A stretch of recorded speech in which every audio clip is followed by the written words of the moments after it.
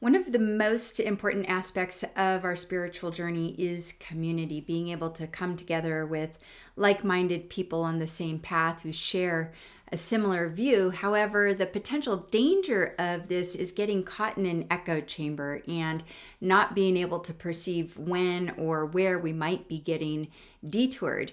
My guest for this episode of the Karmic Warrior podcast spent nearly 2 decades building an interfaith community of spiritual and religious leaders committed to promoting global peace and healing. Reverend Charles Gibbs is an Episcopal priest, a Sufi visionary, peace builder, and poet, and today he's going to share his insights about the challenges of bringing people together of different spiritual and religious views and how these challenges can ultimately lead to a profound sense of shared identity and purpose.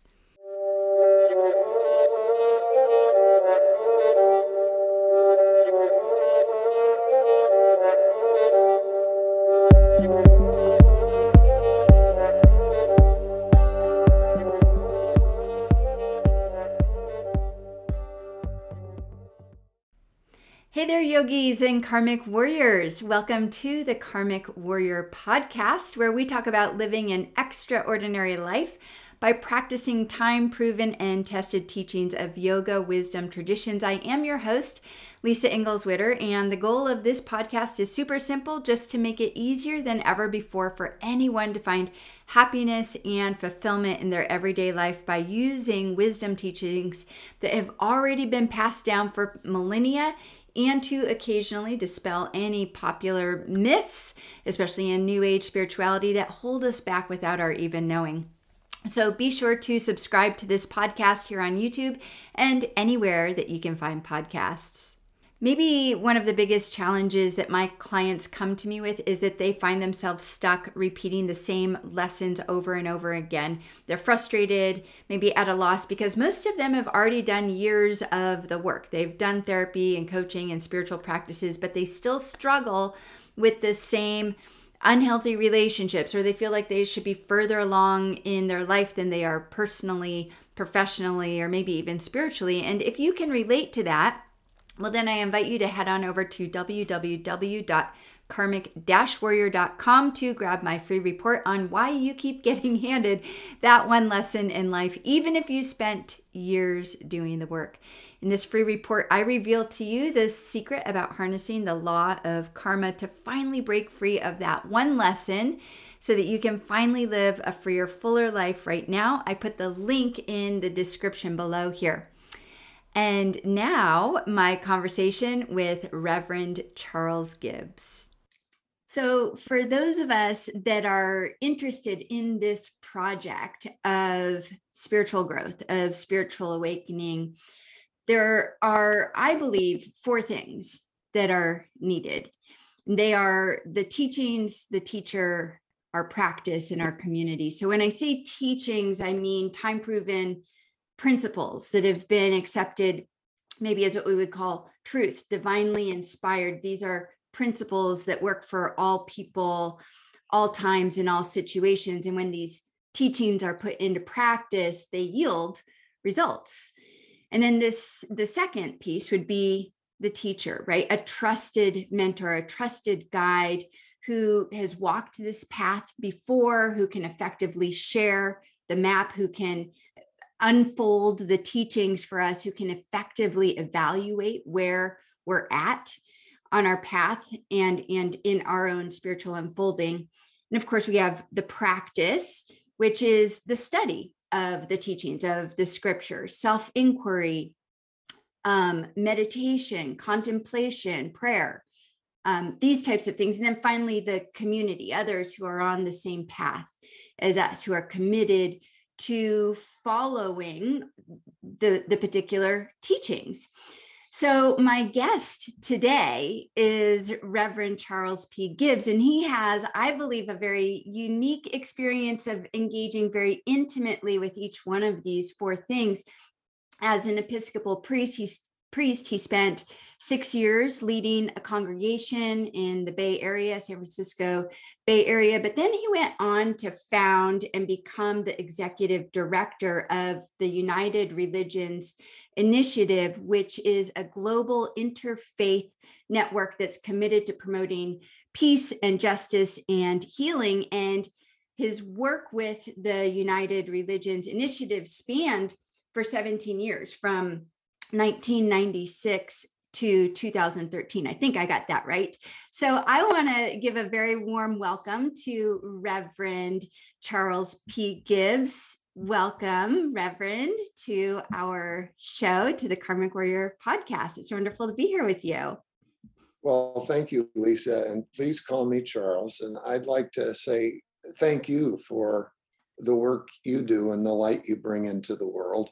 And one little nuance, just because it's important to me, I was one of the founders. I was the founding executive director of URI, and there was a global community ultimately that was held the founders.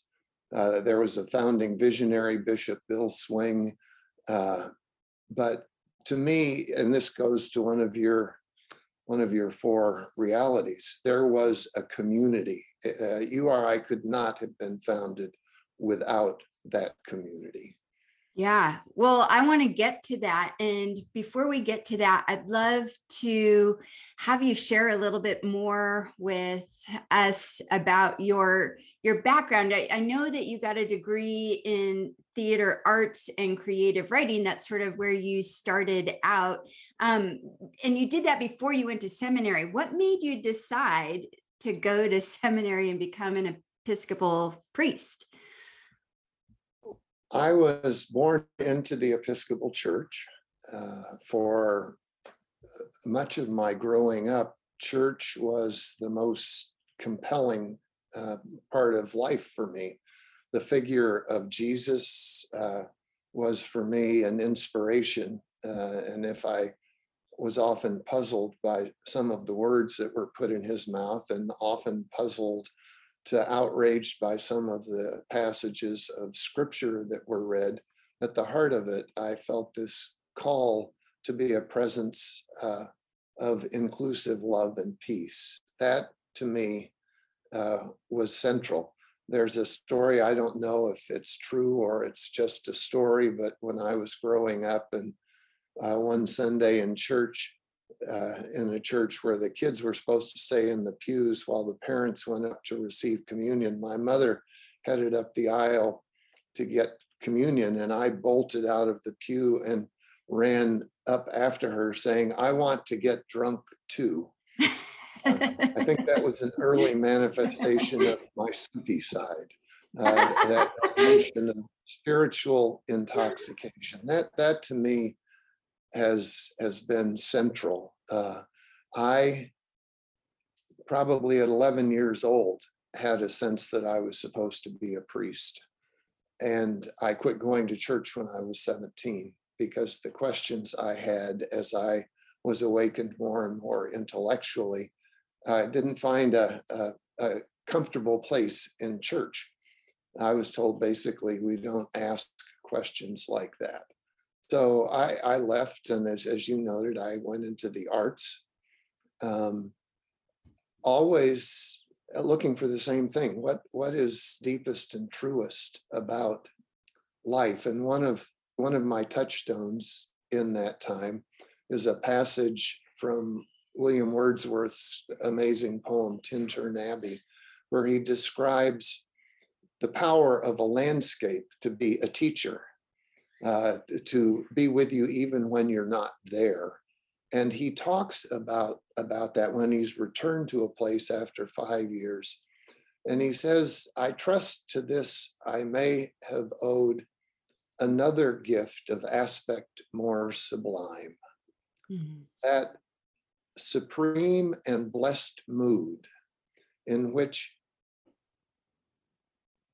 the affections are non-rational mind gently lead us on, till with an eye made quiet with the power of harmony and the deep power of joy, we see into the life of things. He talks about the breath and the blood being almost stilled and opening a new kind of vision. That to me has been a guide. And I've always paired that with, how does that manifest out into the world? It's one thing to take it all in and to work on inner transformation.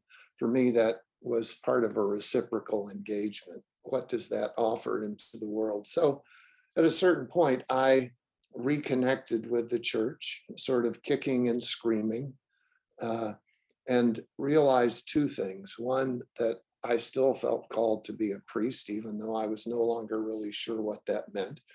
And number two, that my questions could be a gift for my priesthood rather than something that disqualified me. So I re-entered the church at the level of this little light of mine. I'm going to let it shine. And to this day, I say that's really all the theology I need. If I have that, I'm fine.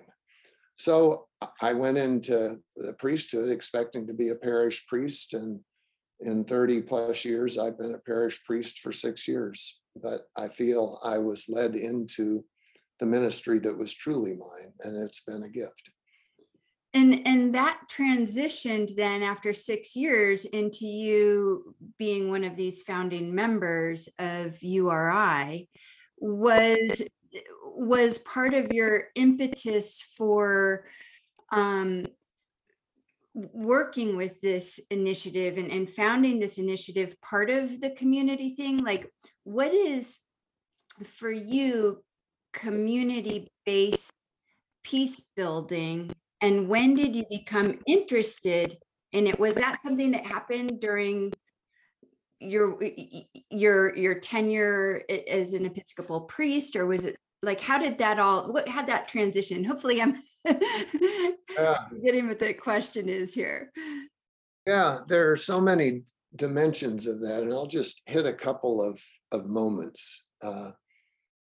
At a certain point, my wife and I were living in Minnesota. I was doing some theater work. She was going to school to get her teaching degree after having a theater degree.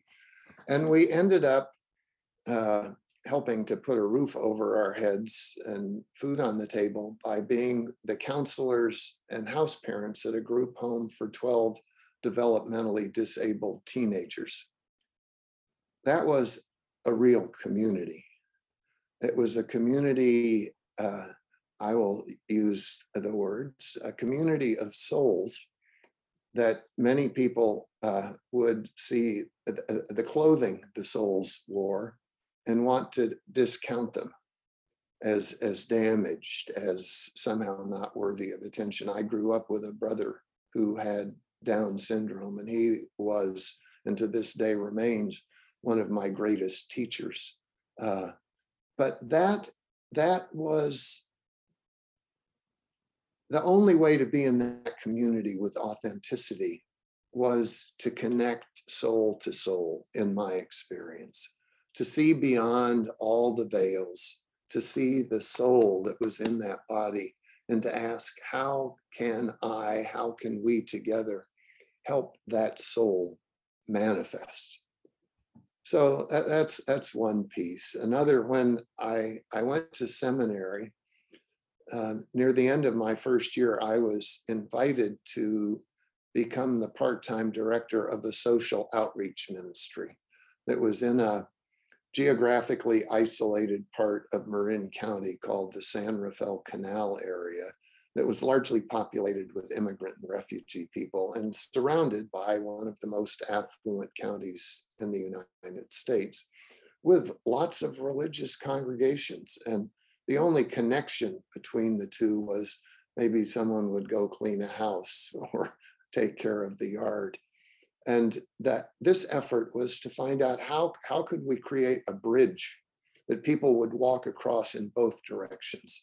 It's not people from the materially wealthy part of the county coming in with their largesse and offering it. It's saying there are gifts and needs on both sides of this bridge. How do we get people crossing it? that was a very, very particularly geographically based community building. And it was helping people get to go again beyond surface, beyond stereotypes, to connect soul to soul, or as I might say in a different language system from our baptismal covenant, to seek and serve Christ in all people. To seek and serve Christ in all people, loving your neighbor as you love yourself. So you've got to love yourself, and you need to find in yourself whatever that word Christ or soul might point to for you. You need to find it in yourself to be able to see it and find it in other people. And once that dynamic is guiding relationships, that to me is how you journey toward authentic community. When I got to the work of helping to found URI, to me, it was based on that kind of a foundation. And that was a global community. I spent 4 years traveling all over the world, meeting with an amazing array of people, from traditions I thought I knew to traditions I'd never heard of, languages, cultures I'd never heard of, and finding souls everywhere. Finding that when we moved into that realm beyond conventional sight, beyond conventional consciousness and language, there was no distinction. When we move out of that a little bit and start to reframe in our conventional consciousness and put language to things, distinctions arise. But if we can stand together in the place beyond distinction, we can abide in the place with distinction in a way that trends toward the peaceable kingdom, the beloved community.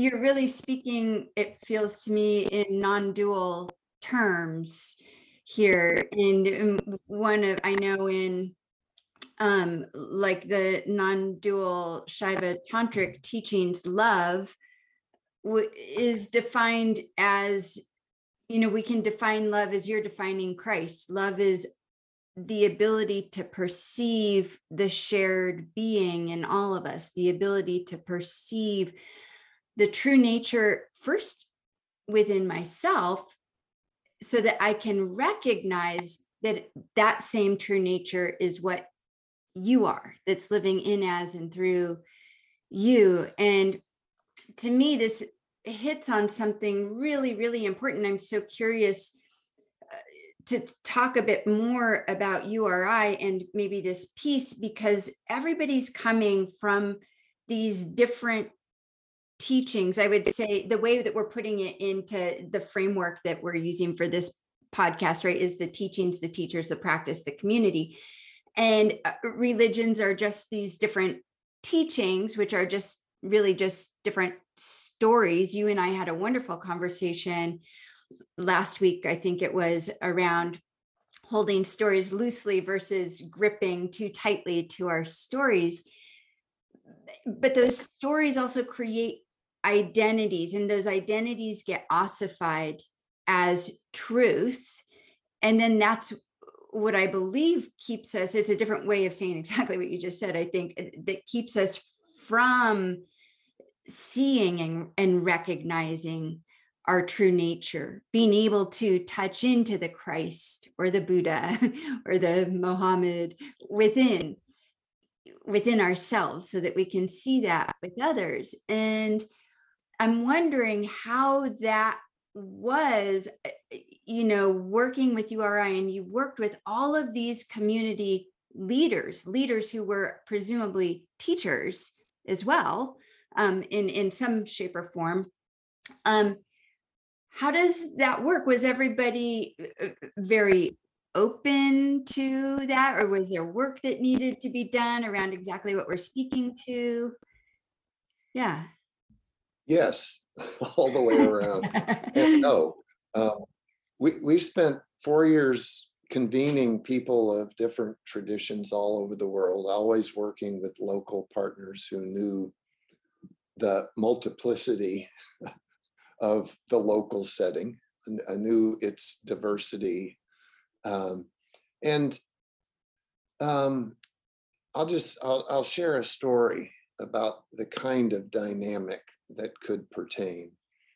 The trajectory was to ask people if together we could imagine how interfaith cooperation might make a local community, a country, the world, a better place for everyone.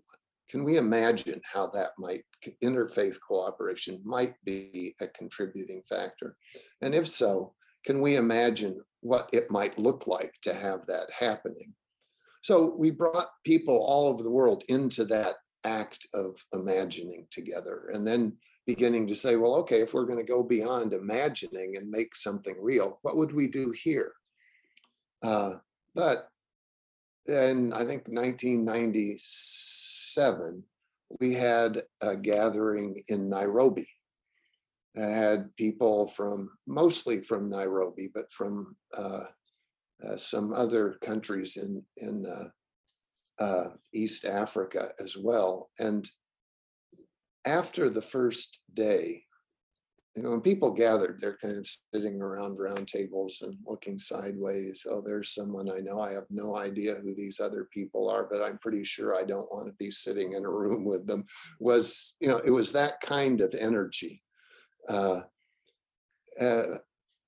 During coffee break the second day, I had someone come up to me and say, I'm Christian, and when I got the invitation to this, I didn't want to come because I was afraid I was going to have to talk to a Muslim, and I didn't want to do that. And then said, but I decided I should give it a try. And I'm so glad I did, because you know what? I did have to talk to a Muslim. And I discovered that that wasn't the person I'd always assumed that person would be. And instead of this strange other that I only have negative imaginings about, there's a human being I've met, and we have so much in common, our differences as well, but there's work we can do together. And then someone would come up and say, I'm Muslim and I didn't want to come to this because I was afraid I was going to have to talk to a Christian. So that happened a lot. There were also people who came who already held a very expansive notion of spirituality, a very expansive notion of this whole endeavor that is under the realm of religion, spirituality, and were already very open. What challenged them sometimes was people who were so firmly rooted in their own tradition that they didn't have a lot of space to try to take in other possibilities. So there was an enormous continuum, as in the human population. And it was bringing that group together again and again and again in different places, different people, to forge a vision and try to put words to it that everyone could find themselves in, which meant the language had to be expansive. It couldn't be prescriptive. Right. And if I can share one more story about this. Yes, please. We closing in on signing a charter in June of 2000, we had the year before, we had a gathering that showed the work we've been doing for 3 years to help craft a charter with a preamble, a purpose, and a principles. And we had people from all over the world hearing it, seeing what they felt would make sense, what worked, what didn't. And we got a lot of affirmation on everything except the purpose statement. And everyone hated the purpose statement, the one sentence that was supposed to kind of crystallize everything. And at that point, I thought, I quit.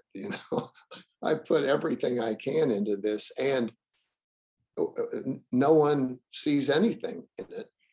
But I said, well, look, anyone who's passionate about the purpose statement, let's meet in a room over there in a half an hour. About 35 people showed up. We were sitting in a circle. And I asked people to say, what is most important for you to have in the purpose statement if you're going to be able to find yourself there? And by extension, folks from the kind of community you come from. The first person who spoke was an Anglican bishop from Vancouver. And he said, well, as an Anglican, as a bishop, just as the person I am, for me to be able to find myself in this purpose statement, God has to be there. Mm-hmm. Everyone, listened carefully, nodding heads, okay. And then we go around person after person, and we get opposite in the circle, opposite the Anglican bishop. It was a Buddhist monk from Korea who said, well, as a Buddhist, what I need to be able to find myself in this purpose is for God to not be there. I thought, well, okay, you can't get more oppositional than right. God has to be, God can't be. Yeah. And I thought, well, this could be it. But a strange thing had happened as we'd worked together. People had come to love each other, to respect each other, even when they disagreed, to respect the value in other people's traditions, even if it seemed to conflict in some ways with their own. And so no one was willing to say, we can't do this. And it took a lot more work over the coming months, but we ended up coming up with this sentence for the purpose. It goes, we people of diverse religions, spiritual expressions, and indigenous traditions throughout the world hereby establish the United Religions Initiative to promote enduring daily interfaith cooperation, to end religiously motivated violence, and to create cultures of peace, justice, and healing for the earth and all living beings. The Anglican bishop found God in that. The Buddhist monk found not God in that, and they were able to link arms and move into the founding of URI together. Wow, that's an amazing story. And I mean, the big piece of it is acceptance of each other, but even deeper than that, as you were talking, I was realizing that this term, find myself, but who is in non-dual terms, right? But who is the self that you're trying to find? Who is the myself, which is, as we go back, it's the Christ that exists within each of us, the Buddha that exists within each of us, that is the same being. I see you, I see me in you, and this piece. And so it's almost when you read this statement and the story is such a story of a beautiful story of acceptance and allowance. And I imagine that it was like with all the people that all the members of URI, all the leaders there, as you said, some have more of an expanded view and some maybe a little more rigid and held closely to their religion, the stories, the teachings in a way that maybe didn't allow for that. But despite all of that, the ability to allow others to be, quote unquote, as they are, just in that allowing allows for both to happen, for just an allowing of, okay, I see that we're different and I accept that. That's one level. But then there's this other level of, but I see that you really are who I am. So it's beauty. I don't know if that makes sense, but there's this beauty in that statement because it's holding both of those equally, which allows for the differing levels of leaders of, I don't like to say some are higher, it's just different, right? It's not one or the other, they're just differing views. So beautiful. I just love that. Did you find it all in your work over those years? Because we're talking now about leaders, and were most of them teachers? Like we're saying, like, were they religious leaders in their community? What I mean, we said, yeah, like a Buddhist monk and an Episcopal, or a bishop and archbishop. Most of them were in their community like this. Well, when we started, our initial vision was that we needed to convene religious / spiritual and interfaith leaders in a conventionally construed notion, people with positions of recognized leadership. We were quickly convinced that as this succeeded, it would have an impact on every dimension of human endeavor. And so we needed people from every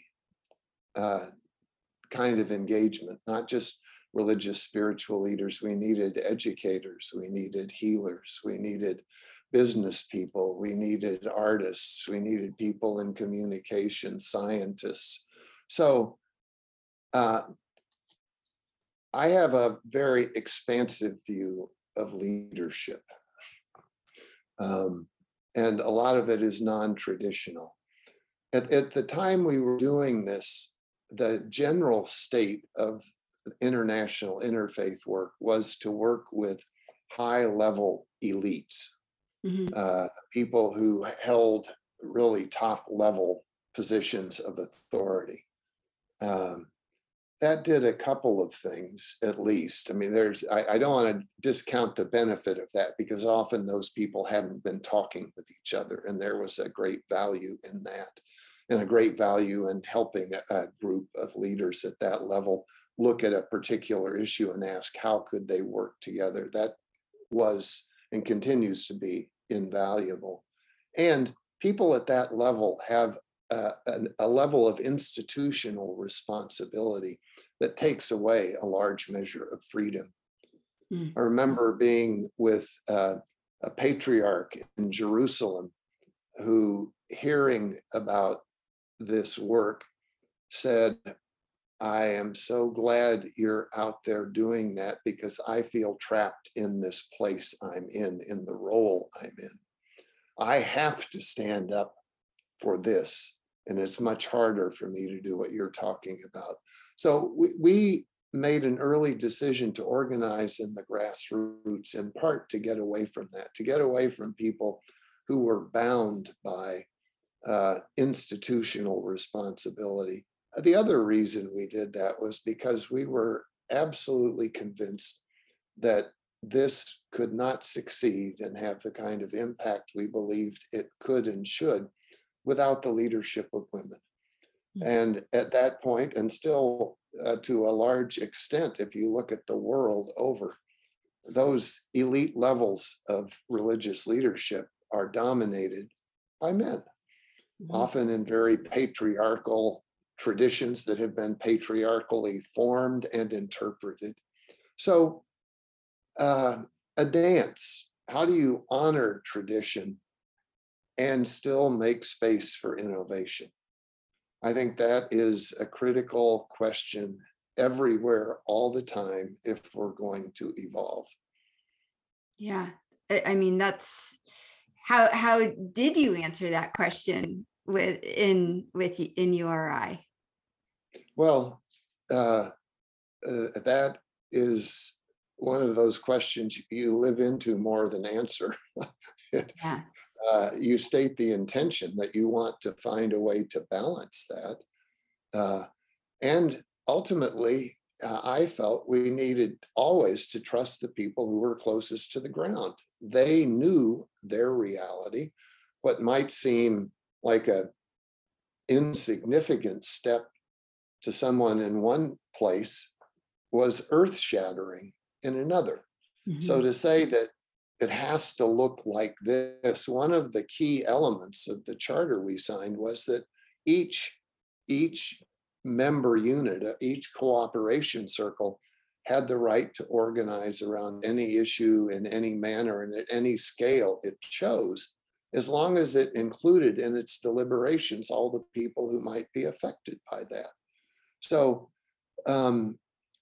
there wasn't a dictation from a headquarters or from a global board that said, this is how you have to work. We said, here are the principles we've agreed to, and we have to do our best every day to honor those principles and work toward realizing this purpose. But then it's really up to the local groups to decide. So if you've set an ethos where you want openness, you want people to grow and learn, and you've created a structure where for people to be involved, they have to be involved with people from different places, different spiritual homes, different indigenous or religious homes, then you create a mix where people can live in that tension all the time. One really specific example, there's this notion, you may well have run across it, called syncretism, which is a cardinal sin in some circles, which is mixing religions. And there was a cardinal rule for a lot of early interfaith that syncretism was to be avoided at all costs, even the appearance of that. So for instance, you would hear about a pope having a prayer gathering for peace, an interfaith prayer gathering for peace, but people would pray in separate places because it felt like there was some danger if everyone was praying together in the same place. So that's a strong and historically powerful stream. You have to avoid that. Well, there are other people for whom that's just an unimaginable concept. Right. You look at Chinese religion, for instance, where people are very comfortably Taoist, Confucianist, Buddhist. That's just part of their understanding. Well, okay, do you say one's right and one's wrong? You could say I would say one is more open to diverse possibilities and one is seeking to control more. But how do we honor the people who have lived in this, you have to avoid this, and live in a more expansive reality that we feel reflects where we're headed? There isn't an answer, but there are values you live into, including respecting where people come from and not proselytizing or trying to force anyone to participate in a ritual they don't feel comfortable with. And so then you start asking, when we're putting together a ritual, is this something that is likely to work for most people? I have a lovely Buddhist monk who was speaking about a dear Brahma Kumari sister of ours who passed away. And he said, in early URI gatherings, we as two vowed celibates in a circle, when people were getting ready to hug, would look knowingly at each other and simply give, he called it the Buddhist hug.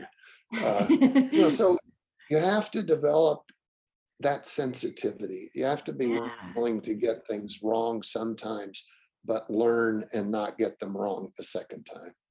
Yeah, there's, again, I guess that this theme of allowing, it's just a huge, maybe an unspoken, but maybe spoken, but just what I hear you say is within the guidelines of these principles, there's just an allowing. And what I love about that is in the non-dual Shaiva traditions, when you do some specific meditations, direct experience meditations, you recognize that the ground of all being from which everything emerges and into which everything subsides back again is what's holding everything. It doesn't resist or grasp towards, it allows everything to be there. It's allowing, it's unconditionally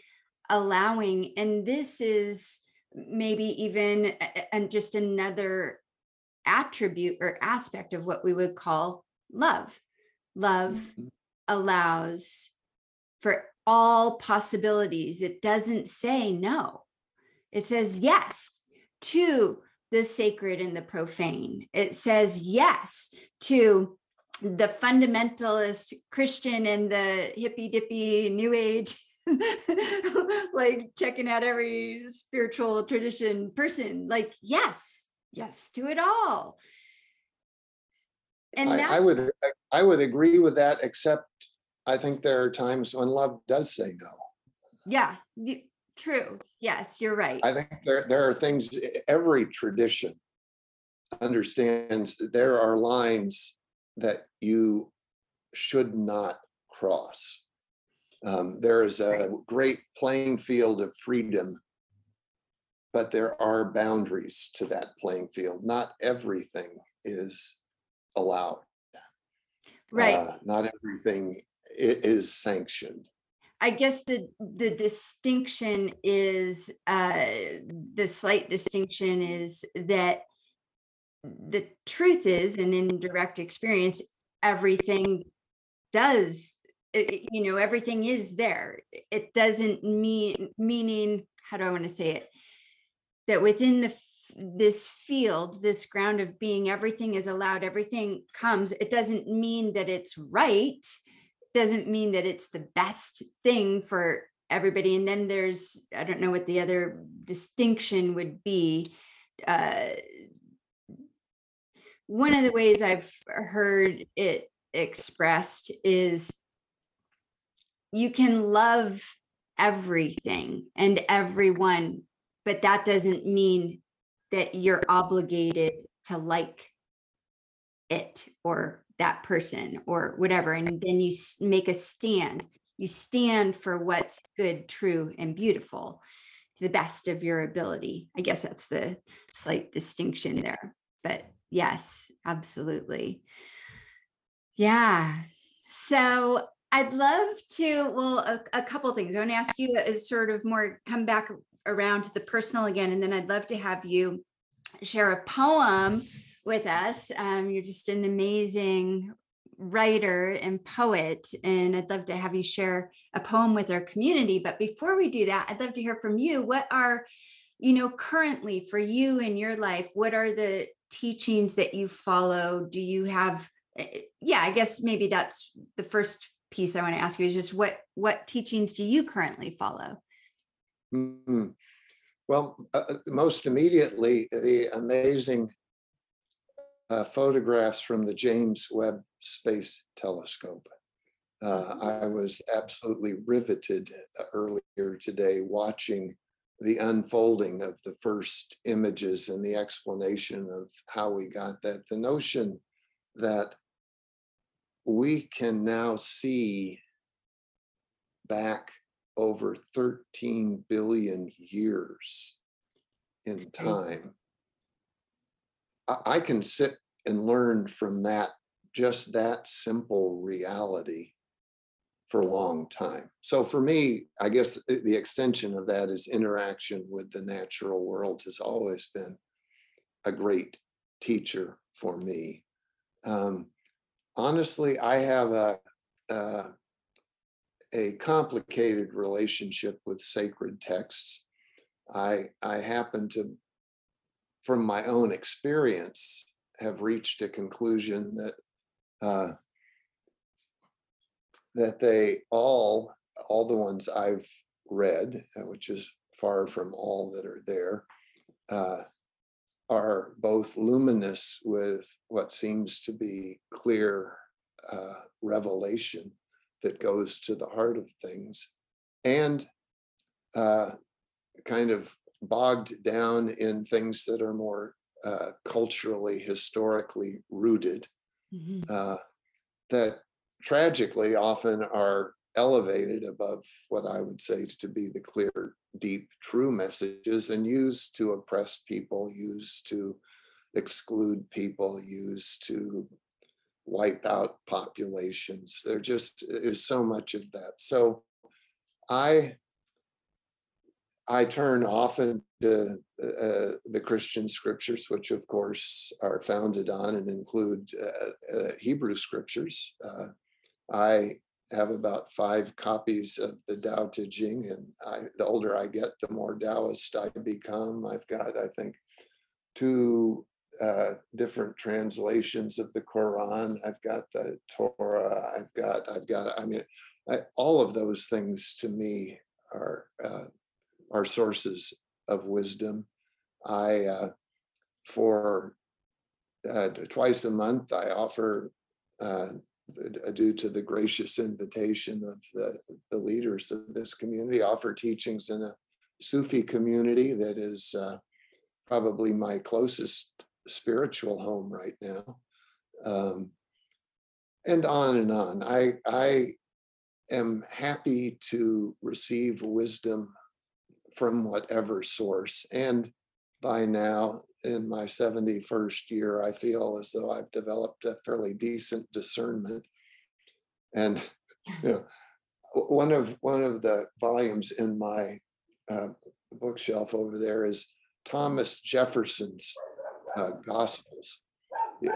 This is a story that many people don't know, that Thomas Jefferson actually took scissors to the Gospels of the New Testament and removed the things he felt didn't belong, and basically cut and paste together what he felt was the authentic gospel. And he said in a very inelegant way, words to the effect that the Gospels, as they exist in the New Testament, contain these incredible gems buried in mounds of manure. And any discerning reader can tell the difference between the gems and the manure. So I'm open, and as the presiding bishop of the Episcopal Church says again and again, ask yourself one question: does this have to do with love? And if the answer is yes, then you can fairly reliably say it is of God. And if the answer is no, it doesn't really matter where it comes from. Yeah. Yeah. And I guess it's, what definition of love are you using? And there's a lot, and you use that word discernment, which is so important. I know in yoga tradition, discernment is critical, but I think it is for anyone, who's on the path of spiritual awakening. And we, like I said earlier, we had talked about the idea that teachings are just stories, and stories are words, and words are just tools. They're not truths. They can point to the truth, but words can never express the ultimate truth, because that has to be directly experienced. And so I 100% am on the same boat with you with the teachings. I turn to them quite often because the way I'm able to connect with them now is much different than 20 years ago. So like you, I feel like I can be discerning, and I can just contemplate a sentence or a word and have a felt experience of it. And that's all I need from the scripture at that point, as opposed to being conceptual and trying to understand it with my head, and my intellect, I should say. So, and I love how you also turn to, and it sounds like it's also just naturally a part of your practice, turning to nature, because divinity is expressed. That is, divinity expressed as light coming. How many billions of years did you say? 13? 13, over 13, I think 13.1. Amazing. And that's getting back close to the time of the Big Bang. And I was talking with a friend earlier today, a Catholic priest who's moved way beyond just sort of a conventional notion of what it means to be a Catholic priest into a very expansive interfaith leadership, we were talking about, well, okay, if we see back to the Big Bang, is there a wall there and that's the end of it? Or do you see past the Big Bang? And if you see past the Big Bang, what do you see? It's a good, That's good an icing contemplation. question. Absolutely. Well, would you be willing to share, just to close us up, with one of your poems? I would be happy to. And in fact, this is a pretty new one. It's a week or so old. And it seems relevant to what we've been talking about. It's called Living Water. Where is the well to draw the beloved's living water? Where's the well to draw the beloved's living water when all stories of God seem closed doors, not open windows? Fingers pointing at the wounding past, not the luminous moon. Once a wise one, shining with an inner light, shared this wisdom with me. Pure love desires only that all that is return to the beloved for love. Then asked me to laugh more, and though it wasn't said, to love more, to love all. Then this wise one who asked me to laugh and to love more continued, so vast is the beloved's love that if in an instant all returned and received all the love each and all could ever want or need, it would be as if a tiny bird took a sip from the fathomless ocean. Laugh and love more, the wise one, luminous with inner light, once told me, and though it wasn't said, it seemed clear that over the millennia, many have dipped a cup of pure love from the fathomless ocean, claimed it as their own, gripped it tightly until it held waters of wounding more than waters of life, far too brackish to birth laughter or love. Whoever you are, no matter how wounded, know this: you have never deserved your wounding. Whoever you are, no matter how wounded, know this: you have never deserved your wounding. Like all that is, you too come from the fathomless ocean of love. In each instant, you are invited to return, and beyond all wounding words, doorless walls, fingers pointing at the brackish cup, bathe in its buoyant waters of life. Receive all the love you can ever want or need. The beloved welcomes you anew to these living waters. You are home. Drink freely, deeply. Remember, love asks only for you to shine with an inner light, to laugh more, to love more, to love all, to be loved by all.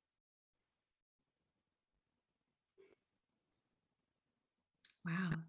I'm going to have to re-listen to that one over and over. It's so gorgeous. Thank you so much. And as we close out, I know that that is in an upcoming book, or can you tell us where listeners can find more of your writings? Well, I have one book of poems out that is called Light Reading: Poems from a Pilgrim Journey. that is, I know, available through that problematic behemoth Amazon. And I'm working on a follow-up volume that I'm calling Thin Poems. Thin from the notion of thin places where the veil is thin.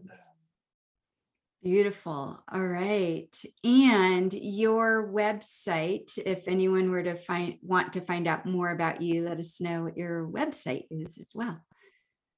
It is revcharlesgibbs.net. Wonderful. Well, Charles Gibbs, thank you so much for joining us on the Karmic Warrior podcast. It was such a delight to have this conversation with you, and enlightening as well.